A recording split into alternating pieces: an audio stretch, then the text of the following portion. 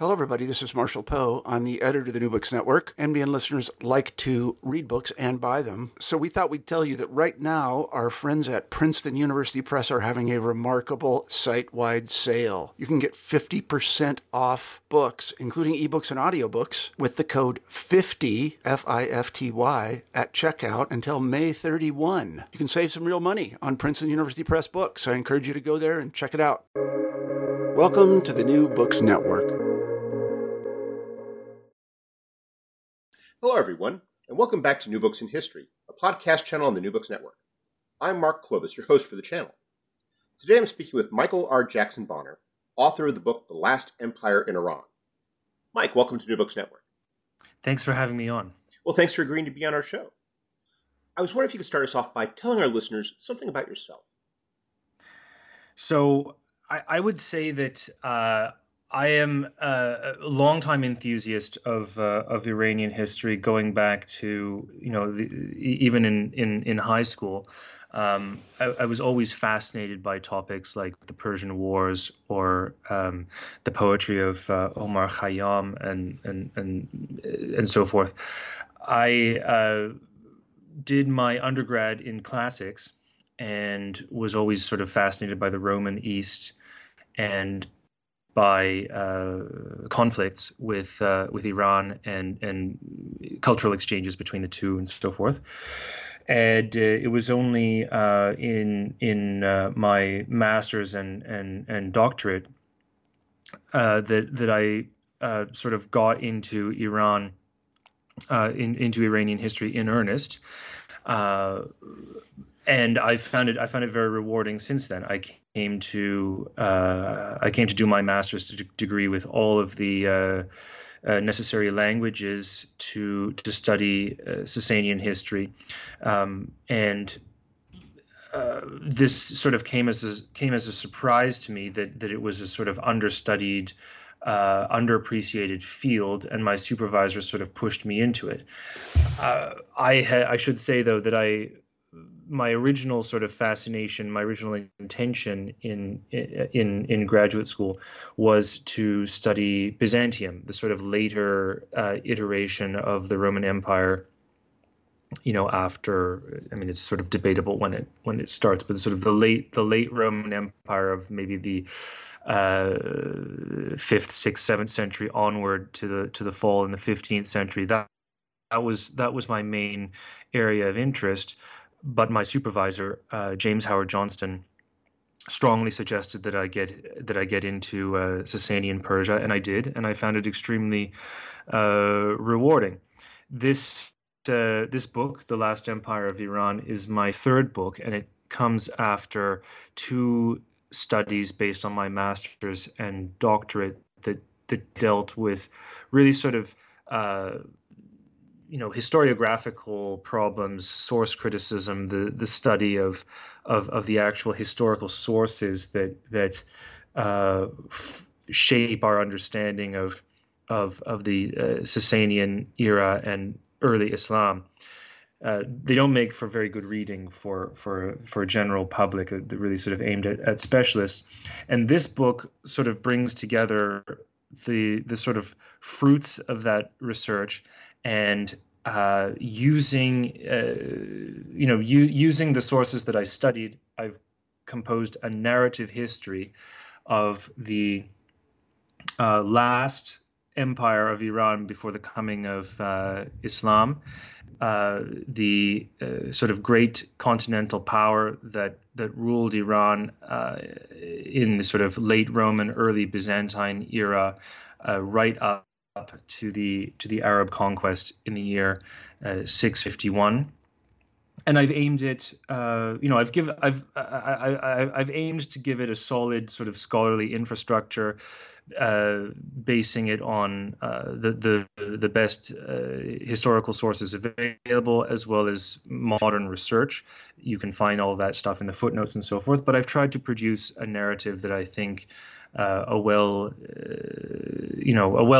layperson could read for pleasure as well. So hopefully I've sort of captured the two audiences, and hopefully enthusiasts of Iran can get something out of it besides just scholars. I can definitely appreciate the need for a book like that. What led you to decide that this was the challenge that you wanted to undertake for your third book? That is an excellent question. Well, the sort of mundane answer is that the publisher, the Gorgias Press, got in touch with me because they basically suggested that I could publish my doctoral thesis with them, and unbeknownst to them, I already had a deal to do that with a European publisher. But I said, how about a different book? Why not a book that just sort of tells the story as a sort of almost like a reference manual of Sasanian history based on the studies that I've already done. And they sort of chewed it over and thought about it, and they agreed to do it. So that's sort of how it came about. Why I wanted to do it is that there just aren't very many narrative histories of the period available, certainly not in English. The sort of main reference text is by a Danish scholar by the name of Arthur Christensen, who published his book L'Iran sous les Sassanides in French. I think the first edition was at some point in the 30s, and then there was another one, I think, in the 40s, if I'm not mistaken. And it's a good text that people will still refer to, but it has been, scholarship has moved on considerably since then. In English, there was the sort of late 19th century text by, what is his name? Can't remember his name. Rawlinson. Rawlinson is his name. He wrote a book called The Seventh Great Oriental Monarchy, which is, nobody would refer to it now, but it makes for decent reading. It's a proper narrative history that brings together all of the scholarship that was then available in, I think, the 1890s. So, very, very old. Since then, the American Iranian scholar Touraj Daryal-i has published a narrative sort of political and cultural history called Sasanian Persia. That was in 2006, if I'm not mistaken. So anyway, long story short is that I felt that there was an opportunity to tell the story again. Why have so few narrative histories of the Sasanian era? Why not have more? And I felt I was up to the challenge. I might write something that someone might want to read. But I also thought to myself, what is the sort of approach that, if thinking back to when I was a young scholar starting out, what is the sort of text that I wish that I could have had by way of a reference text on Sasanian history. So I thought, well, I'll write one like that, that just sort of covers the main events of political and military history, and that situates the Sasanian Empire within its greater geopolitical context. Obviously, conflict with Rome is a big part of that. Contacts with overland. International trading contacts with India and China, that sort of thing. I thought, that would be sort of cool to throw in. And of course, I wanted to put a great deal of emphasis on the interaction between Iran as a sort of sedentary continental power with the nomadic world to the north. This is, to me personally, this is a fascinating topic.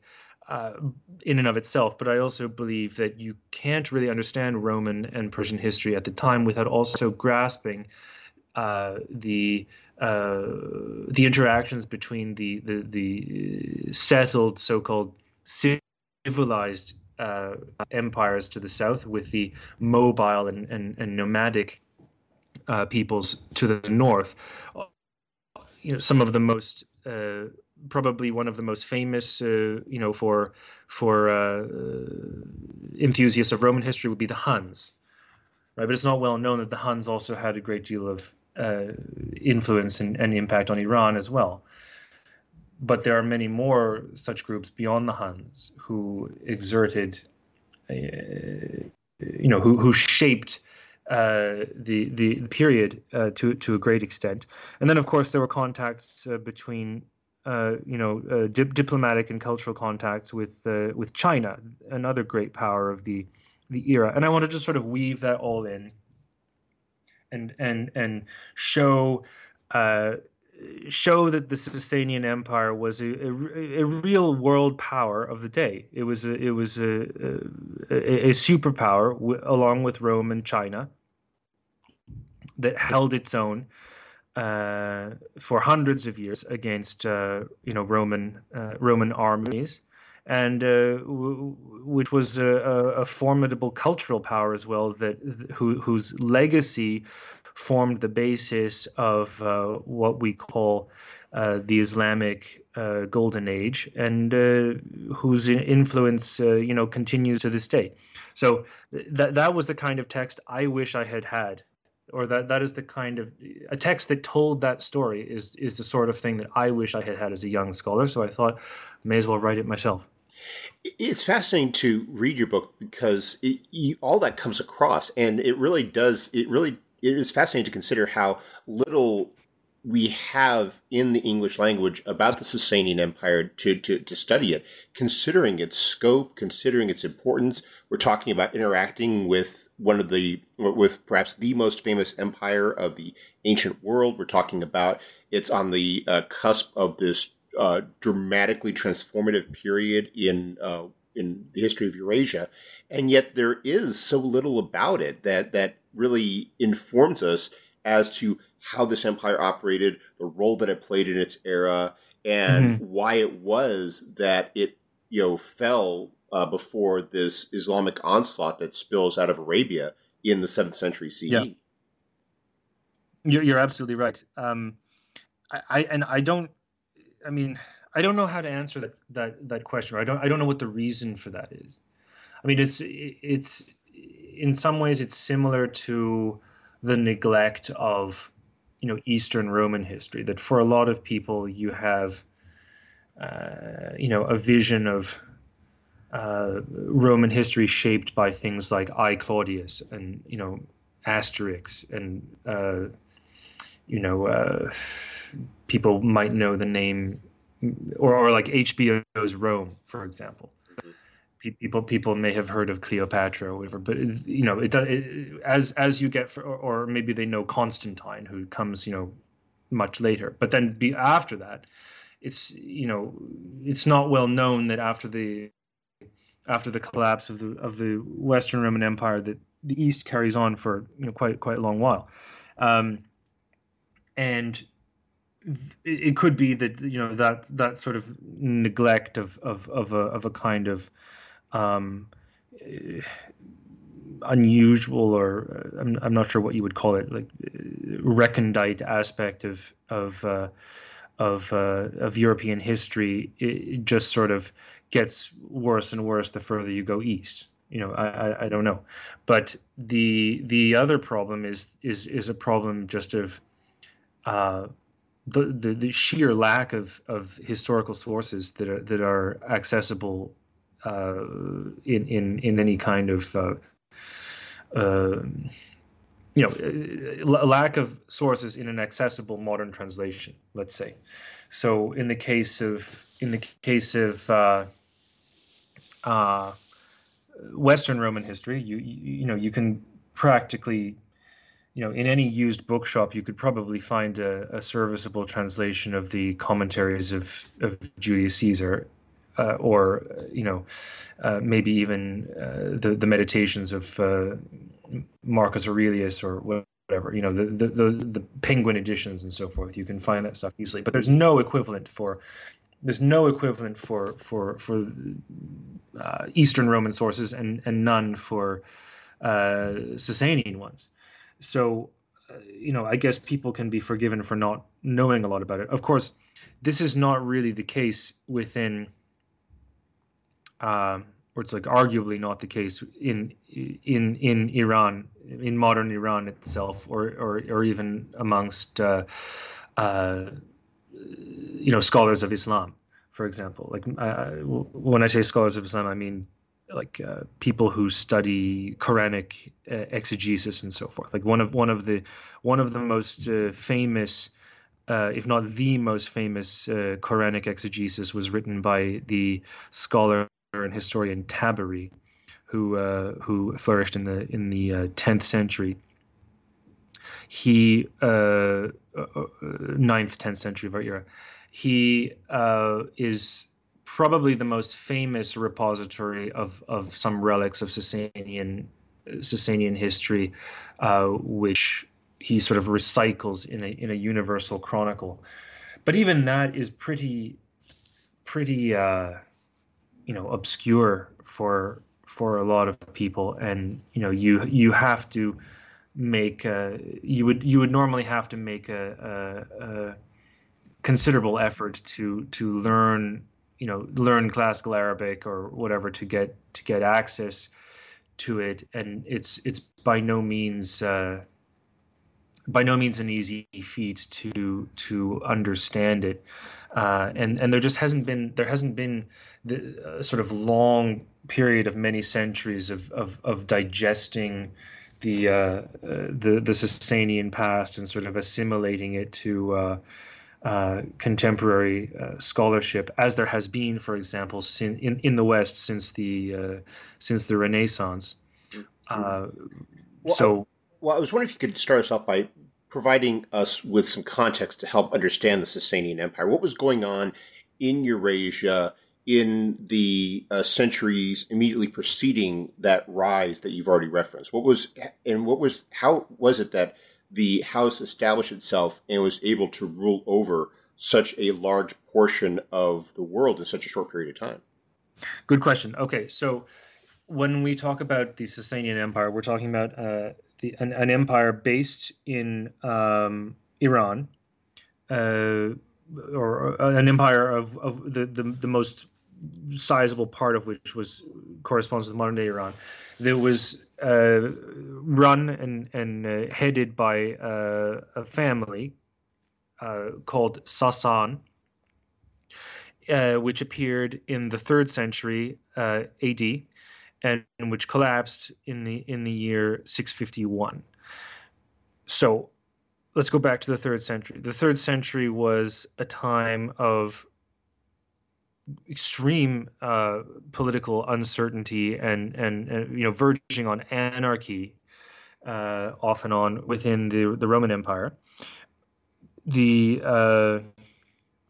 Roman state was sort of never really evolved anything that we could consider like a dynastic politics or any kind of smooth regular succession according to what we might recognize as like a constitutional authority or some such thing.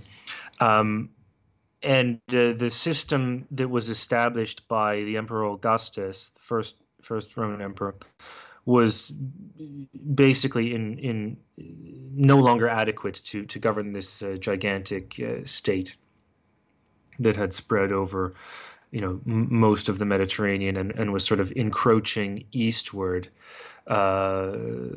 through Asia Minor and Syria and Mesopotamia. At the time, the great continental Iranian power that abutted the Roman Empire was the so-called Parthian state. Don't need to get into too much detail about the Parthians, but the Parthians were basically a nomadic Iranian people who overthrew the successors to Alexander the Great, who in his turn had conquered the Achaemenid Empire established by Cyrus the Great. The Parthian Empire was a decentralized one, almost feudal in nature, or semi-feudal, and the chief Parthian king was sort of a king amongst other sort of sub kings, regional kings below him, which of course gives a certain sense or meaning to the phrase "King of Kings," right, which was a sort of quintessentially Iranian royal title. The founder of the Sasanian state was a guy by the name of Ardashir in Persian, who was the Parthian governor of the province called Fars in southwestern Iran. He launched a rebellion in the 220s, which was probably a response to Parthian infighting within the royal house, civil wars brought on by repeated humiliations inflicted by Roman armies. And the result was, taking advantage of the sort of chaotic state of the empire, that Ardashir was able to overthrow the last Parthian king. He ended up establishing, over time, a much more centralized and sort of bureaucratically organized state than the Parthian one had been. And he also established an organized system of dynastic power, which was far more potent ideologically than the Roman notion of, a soldier emperor, or sort of emperor who is also a military commander and so forth. So Ardashir is also credited with the establishment of the first major confessional state. Maybe not the first one of all time, but certainly the first major one. Well ahead of Constantine the Great, and obviously well ahead of Muhammad and the Muslim caliphates. The Zoroastrian religion became the official ideology of state under Ardashir and his successors, and this, in Iranian and Roman history, this has no precedent. It was a revolution. The result was probably certainly a leader and an empire which I think the Romans couldn't really understand and come to terms with. Roman sources depict Ardashir and his immediate successors as extremely aggressive, belligerent opponents who are demanding the cession of all sorts of territory, held by Rome, which the Sasanian kings argue is their historical patrimony, that they're entitled to reconstruct the borders of their ancient realm, going back to Cyrus and Darius and their successors, and that the House of Sasan will basically stop at nothing short of military defeat to wrest these territories from Rome. Now, it's debatable to what extent that's a Roman misunderstanding of Iranian foreign policy or not. I don't think that it's that far off from the truth, as I argue in the book.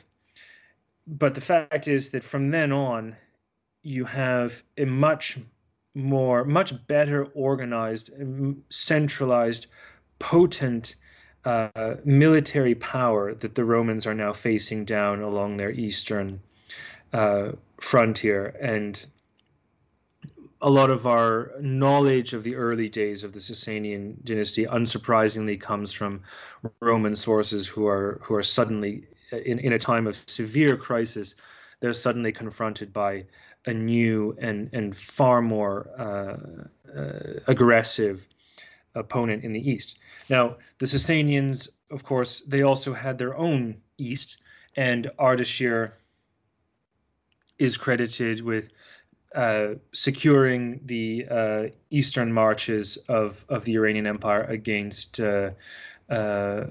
nomadic or semi-nomadic states.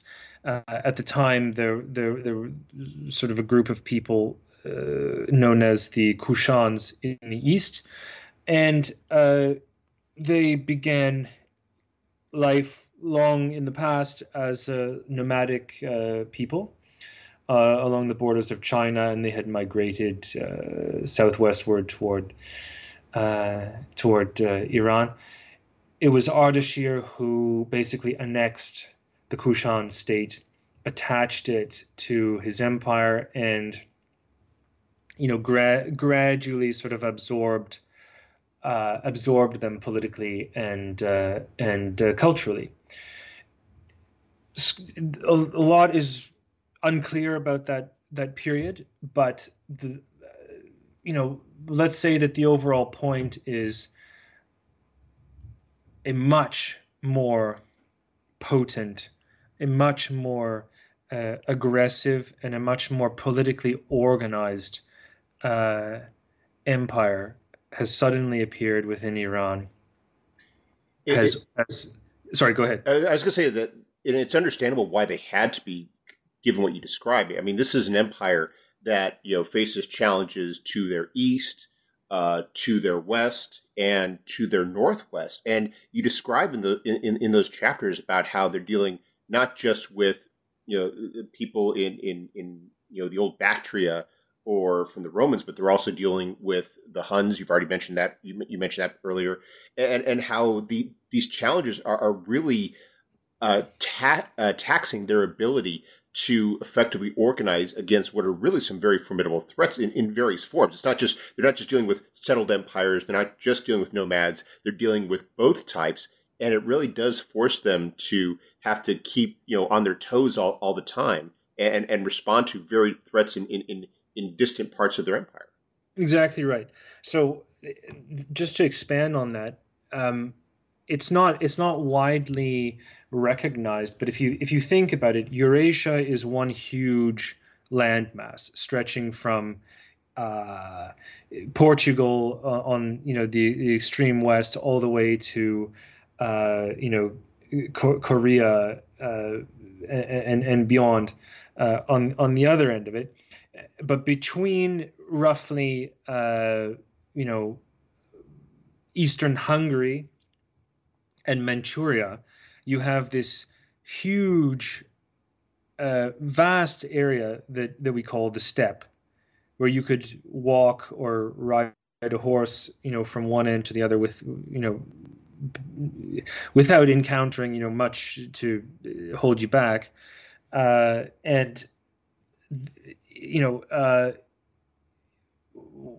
Iran is very much open to this steppe area in a way that the Roman Empire was not, and certainly in a way that is different but comparable to China.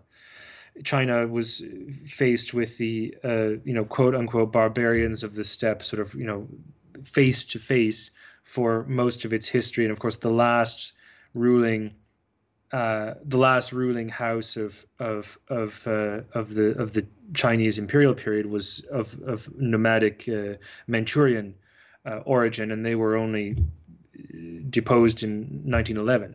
So Iran is faced with a similar problem, that the steppe peoples sort of abut and threaten Iran directly in a way that they did not abut and threaten Rome directly. And of course, the Roman Empire is mostly, or at least the heartland of the empire, is sort of insulated by the Mediterranean Sea and formidable mountains and so forth in the north, in the northeast. Iran did not have those natural defenses, and so as it's facing down Rome in along its western frontier, it's also confronting wave after wave of nomadic powers in the north and in the east.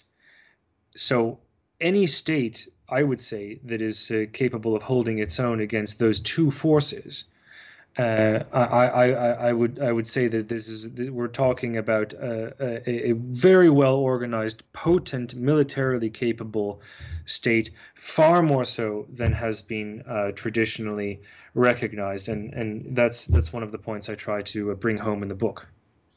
You divide Sasanian history roughly into four eras. You describe the rise of the Sasanian Empire, and that's about 150 years there. You have a period that you refer to as the renewal era. You have a period of recovery, and then you have what might be called the fall. I was wondering if you could explain what distinguishes, in particular, the first period with the rise, with that second period of recovery. What was going on during the first period, and how do we, and what brings about this transition to what might be regarded as a period of recovery? Okay, fascinating question. The rise of the Sasanian Empire is, or it's possible to understand it as a sort of more centralized continuation of the previous Parthian Empire with an emphasis on winning political and military prestige against the Romans, continuing to sort of wrest territory from Rome, and most of the emphasis is on the Iranian west. So this means there are a lot of conflicts over borders. There are treaties formed with Rome that try to regularize the relationship, or at the early attempts at something that we might recognize as international law. Conflicts over places like Armenia, where there was sort of aristocratic houses that would sort of some favored Iran, some favored Rome. These conflicts and sort of contests eventually culminate in the early 4th century with the full-scale invasion of Iran by the Roman Emperor Julian, so-called Julian the Apostate. And of course, this comes to a very bad end. And Julian himself is killed, and even though the Roman army reaches the gates of the Sasanian capital at Ctesiphon, which is not far from modern day Baghdad in Iraq, or what is now Iraq. Despite that, the Romans are humiliated, and the balance of power then swings to Iran. So this situation could have, we're talking again the early 4th century, this situation could have continued. It could have we could have had a history of just the sort of constant war of attrition between the two great powers in Western Eurasia, and they might have carried on roughly as they always had been. But that isn't what happened. What happened was what we call the Great Migration of Peoples in the 4th century. This is the migration that brought the Huns and the Goths into Roman territory, and which very much accelerated the decline and collapse of Roman power in Europe, and the collapse of the Western Roman Empire. To understand that, we have to cast our eyes to China. That the people that we call the Huns, led famously by Attila, they are the political successors, possibly the cultural ones as well, but certainly the political successors to a group of people whom the Chinese had called the Xiongnu, a nomadic power along their northern border of China, who had been raiding early Chinese states for quite some time, and of course the ramparts of the Great Wall. Not the part that you always see in pictures, that's a later one, but the older part of the Great Wall was built to establish the limits of the Chinese state and to keep these people, the Xiongnu, out. And despite that, obviously the Great Wall didn't entirely work, but the fact is that eventually the Chinese emperors of the Han state eventually had to acknowledge parity with the Huns, and there were sort of marriage alliances and gift exchanges and so forth that sort of kept them at bay for some time. But eventually this relationship broke down. The Han emperors succeeded in crushing a portion of the Xiongnu and dividing them into a northern and a southern half. The northern half was eventually sort of obliterated, and this is obviously a gross simplification, but it'll have to do. And the southern Xiongnu eventually moved south of the Great Wall and were sort of adopted by Chinese imperial power in much the same way the Germanic federates were by the Romans. They were the sort of guardians of the frontier who were entrusted with keeping other nomadic powers out, and were ostensibly allies of the Han. This relationship itself eventually broke down, and as the Han state collapsed, the southern Xiongnu rebelled, ran wild throughout China, and in the early 4th century conquered, or I should say destroyed, the two Chinese capitals then ruled by the Jin dynasty of Chang'an and Luoyang. And in response, a military dictator called Cao Cao came to power and organized what we would now recognize as a genocide in order to exterminate the Xiongnu and their nomadic allies. And this, I believe, this event is what is ultimately at the root of what we call the Great Migrations of Peoples, that the Xiongnu flee the borderlands of China, pushing before them all the other nomadic powers and other or like semi-nomadic and nomadic powers that they find before them.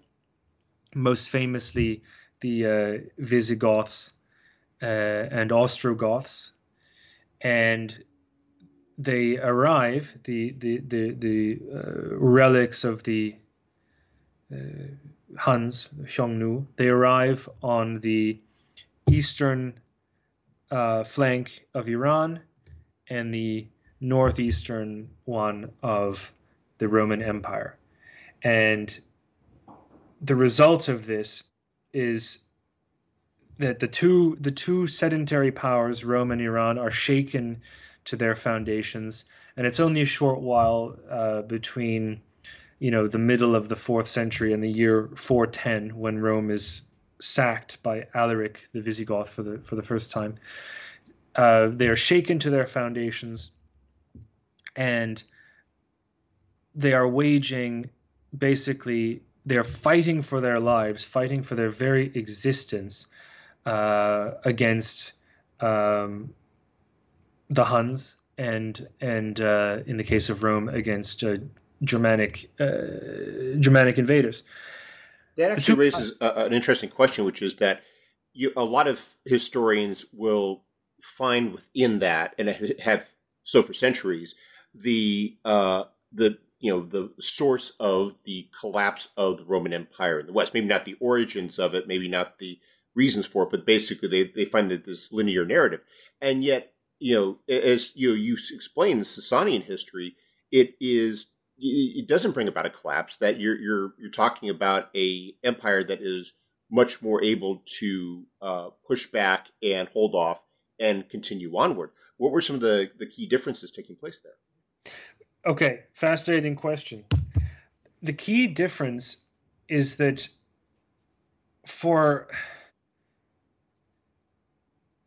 first of all, I have to couch this in saying that it's very hard to interpret the sources. So these are mostly my own inferences, which I think are justified by the evidence.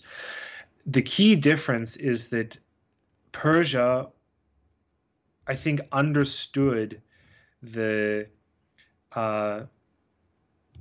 aims of the Huns better than Rome did.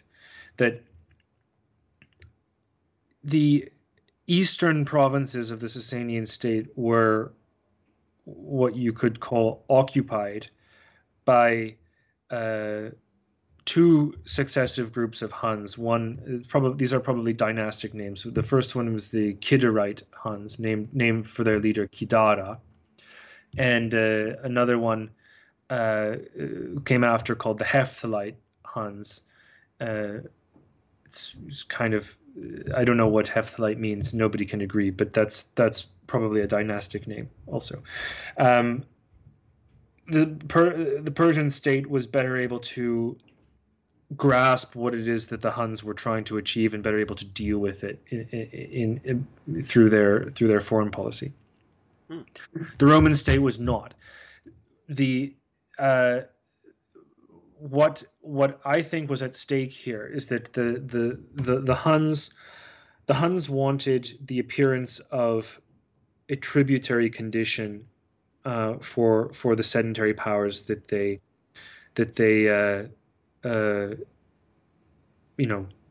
dwelt near, much the same way as the Xiongnu and the Han state had reached a kind of agreement that could be so that either one of them could portray the other as subordinate, but if it came down to it, neither could really assert that one had the upper hand. So the Han paid a tribute to the Xiongnu and gave their gave princesses in marriage, and the Xiongnu refrained from pillaging the Han state and wouldn't interfere in the affairs of their frontier towns and so forth. So neither one is aiming to crush the other one, and both can claim that they've got the other one in the position that they want. The Persian state did the same thing. They ended up paying tribute to the Kidarite and Hephthalite Huns. There were periods where there were moments when that was canceled, and they resumed warfare. It was usually unsuccessful. There were some token victories. There were some victories that were perhaps more important, but on the whole, it was never really possible or realistic to remove the Kidarite or Hephthalite Huns. So it was safer and probably less expensive in the long run to pay them tribute.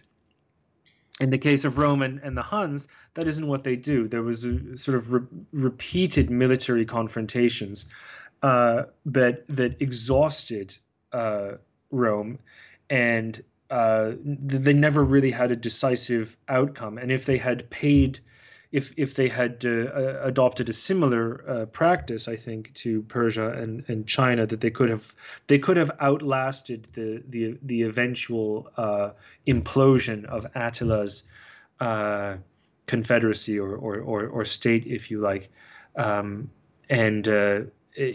Just to sum this up, in the case of Persia, the Sasanian state managed to last a very long time comparatively, I think, against the Huns, from about the middle of the 5th century to the middle of the 6th century. So a good 100 years at least.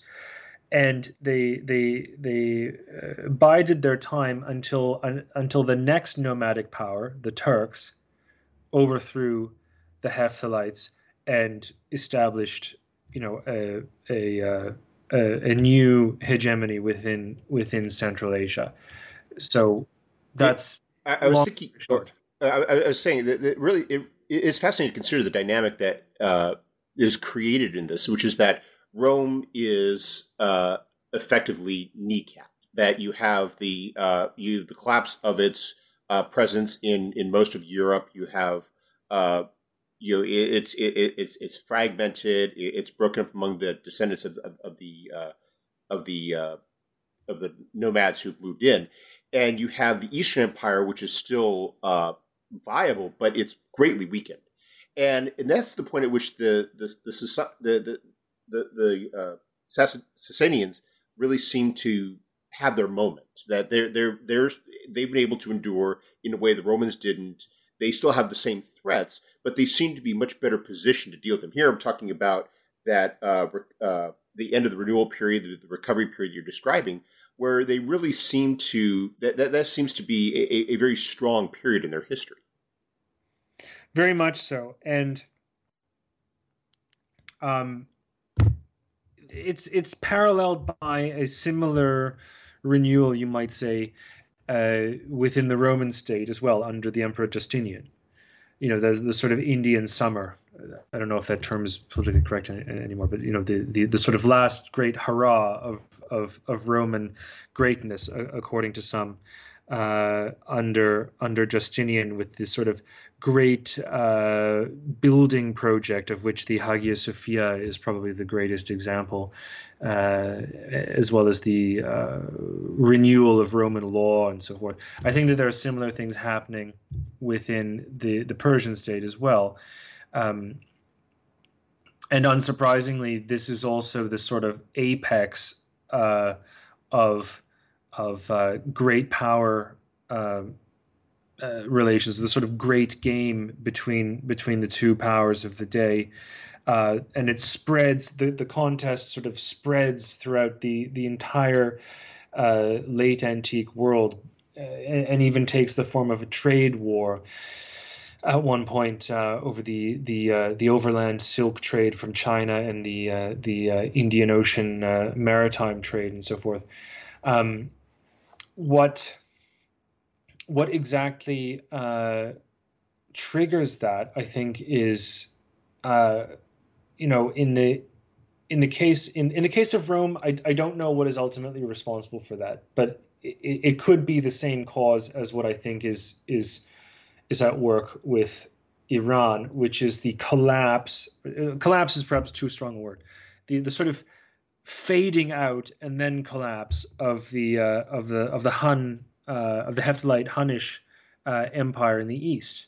That the politics of Central Asia and the involvement of Chinese influence in the steppe world shifts, and the Hephthalite star begins to fall, and conflict within the steppe eventually, between several nomadic powers in the steppe, eventually favors the Turks.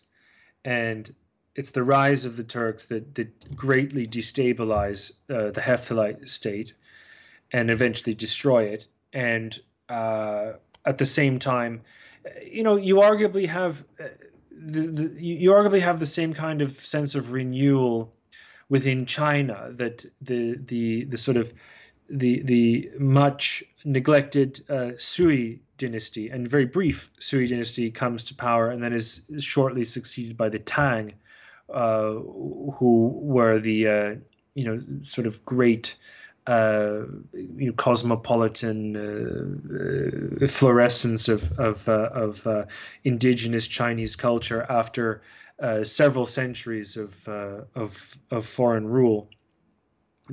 All of these transformations begin in the 6th century, and of course the 6th century is also the time at which Muhammad was born. So it's a period of transformation and transition, and possibly the last great flourishing of the antique world, which I argue is brought about by the shifting politics within the steppe. And that's what I liked about how you framed that war between the Sasanians and the Byzantines. It's the great last war of antiquity. You have these two empires, and it's one where, for a period of time, it looks as though the Sasanians are going to enjoy this enormous triumph, that they're going to come out of it stronger than ever. Yet, as you explain, it's within that effort that you have the seeds of the collapse that's going to follow within a few short decades.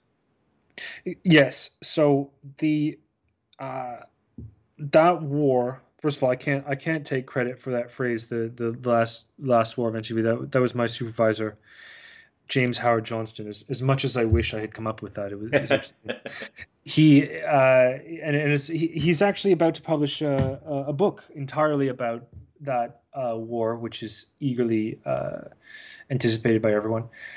The importance of that war in world history, I think, is sadly underappreciated, like, tragically underappreciated.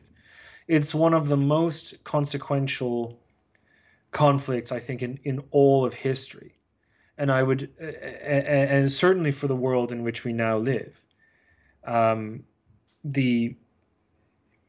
Schoolmasters, I think, greatly overemphasize, or at least they used to greatly overemphasize conflicts like, the 300 Spartans at Thermopylae, or the conquest of the Achaemenid Empire by Alexander the Great, and so forth. I think that the last war of antiquity vastly outranks those conflicts, and I'll tell you why. First of all, you have the decision from the Persian government to basically liquidate the Roman Empire, to conquer it once and for all. That they're just, they don't want to have a Western rival ever again.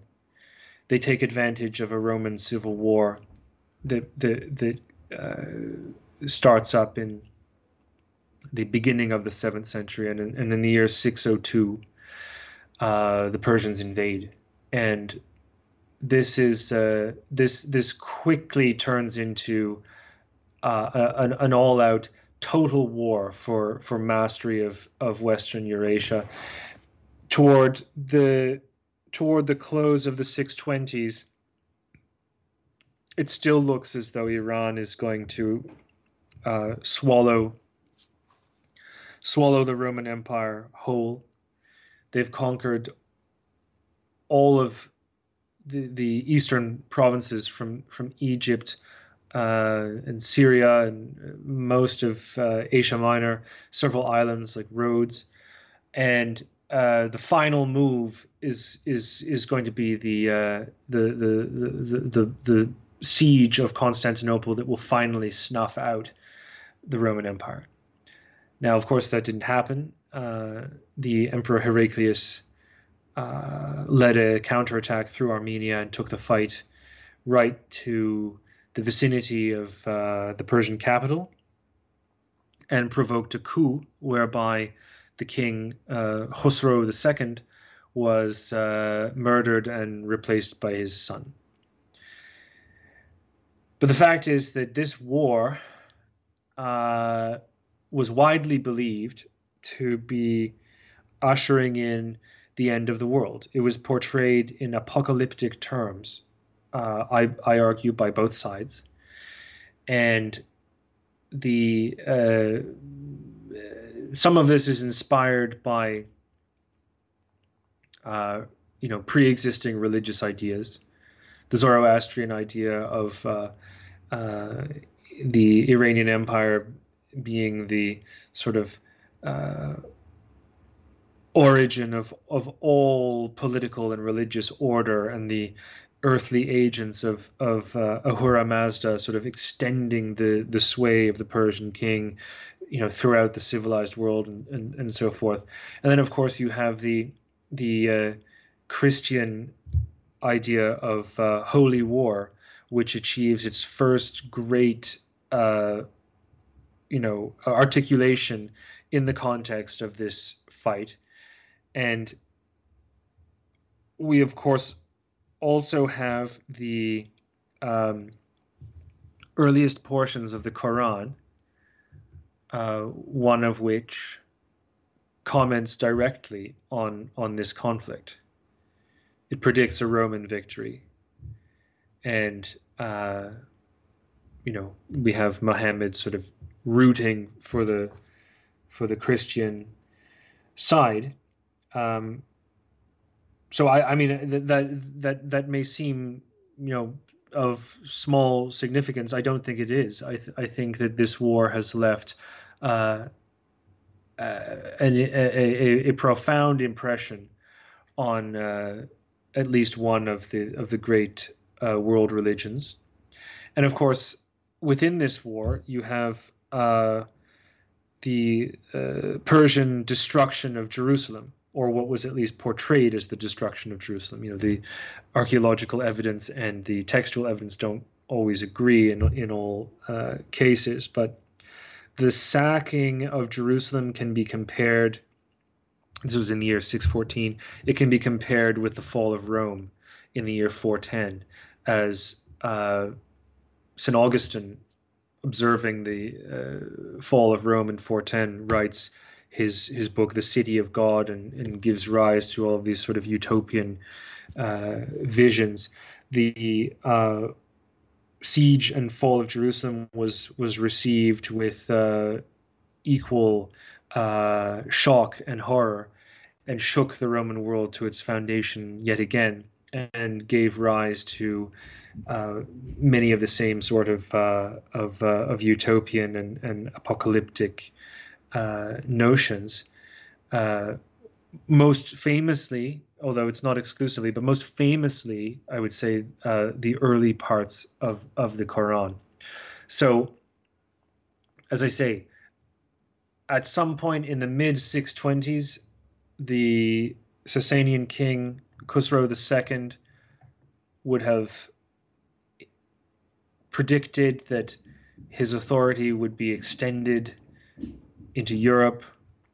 He's ruling over Egypt and the sort of relics of the defunct Roman Empire, and he would have had every reason to feel confident and proud of his conquests. And of course, the world didn't continue that way, but if it had, our world would be incalculably different. And yet, even in its collapse, it contributes to the shape that Islam takes, both culturally and politically. Would you say that was perhaps the lasting legacy of the Sasanians, or did they leave other elements that we sometimes overlook? There's a lot that could be said for the survival of certain aspects of Sasanian art, and some notions of what we might call medieval chivalry, or the sort of diplomatic protocol. Many of these things, you could argue, probably have their origin in Sasanian court etiquette and in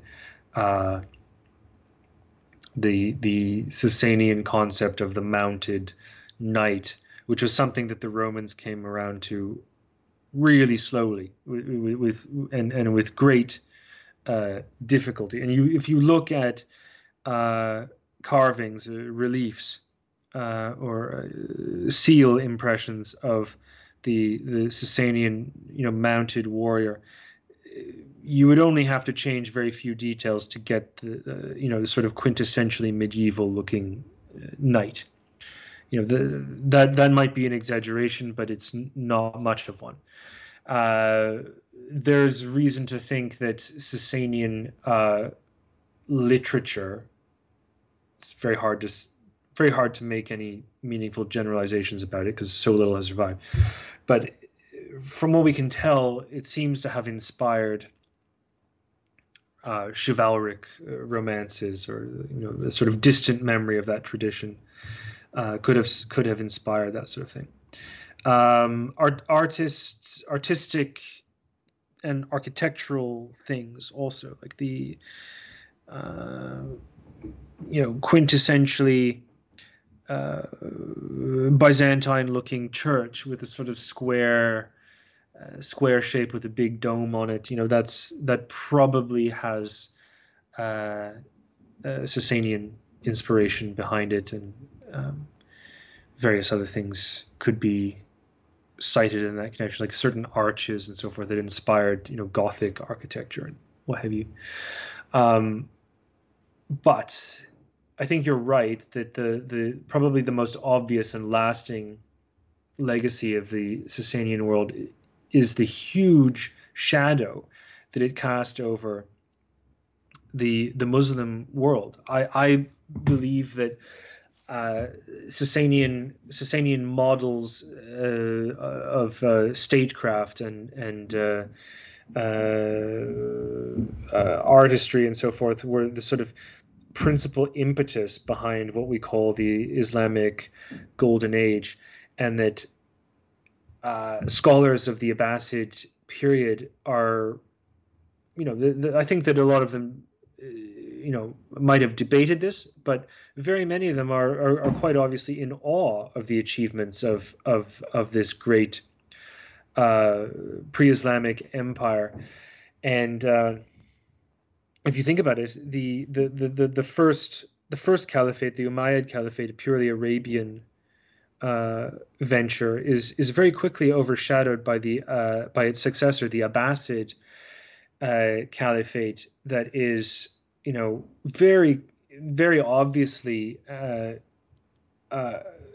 Persian in identity, Iranian in identity. That the capital is moved from Damascus to not far from the old Sasanian capital, and Sasanian court literature is revived, and various political texts are sort of used for the instruction of bureaucrats and the caliphs and so forth. And the whole sort of Arabian Nights genre of literature that arose is very explicitly Sasanian in origin. And of course, we have the great flourishing of Persian epic and metaphysical poetry that draws on Sasanian themes. So, unlike in contrast to the Arab conquest of the Roman world, where nobody speaks Latin anymore, where you don't hear people conversing in Coptic or Syriac, or Byzantine Greek anymore, or Ostrogothic. All of those languages and identities are gone, with the possible exception of Assyrian revivalist movements or Coptic nationalism and so forth. But that's a huge contrast with what happened in Iran, where the Persian language still survives, where the form of Islam practiced is distinct from that in most other parts of the old caliphate, and where you find that the old Zoroastrian festival of the Nowruz, the New Year's festival, is still celebrated by people of otherwise Orthodox Shiite Islamic background, not so much as a religious festival, but as a national one. There is perhaps no better symbol of the legacy of the Sasanian world than that, and you might say that instead of Islam sort of sort of appropriating Iran, that Iran sort of took Islam and made it Iranian. Obviously, highly controversial and provocative, but you could go that far to argue it. Well, we've taken up a lot of your time, but before you go, could you tell us what you're working on now? Yeah, sure. I'm always, I think I'm always going to be an enthusiast for Iranian history. My friend, the British scholar Philip Wood, and I are working on a translation of the Arabic text called the Chronicle of Seyert. He's already published a fascinating book on this, and we're just sort of polishing up a translation and commentary for publication, hopefully soon. And my life as a political advisor in Canada continues. It's always fun and exciting, especially during a pandemic. And life is just sort of ticking along. One day, the idea of, if I'm ever fortunate enough to do another edition of The Last Empire of Iran, I hope that I can eventually purge it of the lingering spelling mistakes and few howlers that still lurk within the text. But I'm sure I'll have many opportunities to revisit Sasanian history one way or another in the future, and hopefully when the pandemic is over, there'll be opportunities to travel, and maybe I'll return to the Middle East one day. Well, I do hope you have an opportunity to revisit Sasanian history, because you've made it clear, among other things in your book, that it is a subject that we definitely could stand to learn a lot more about.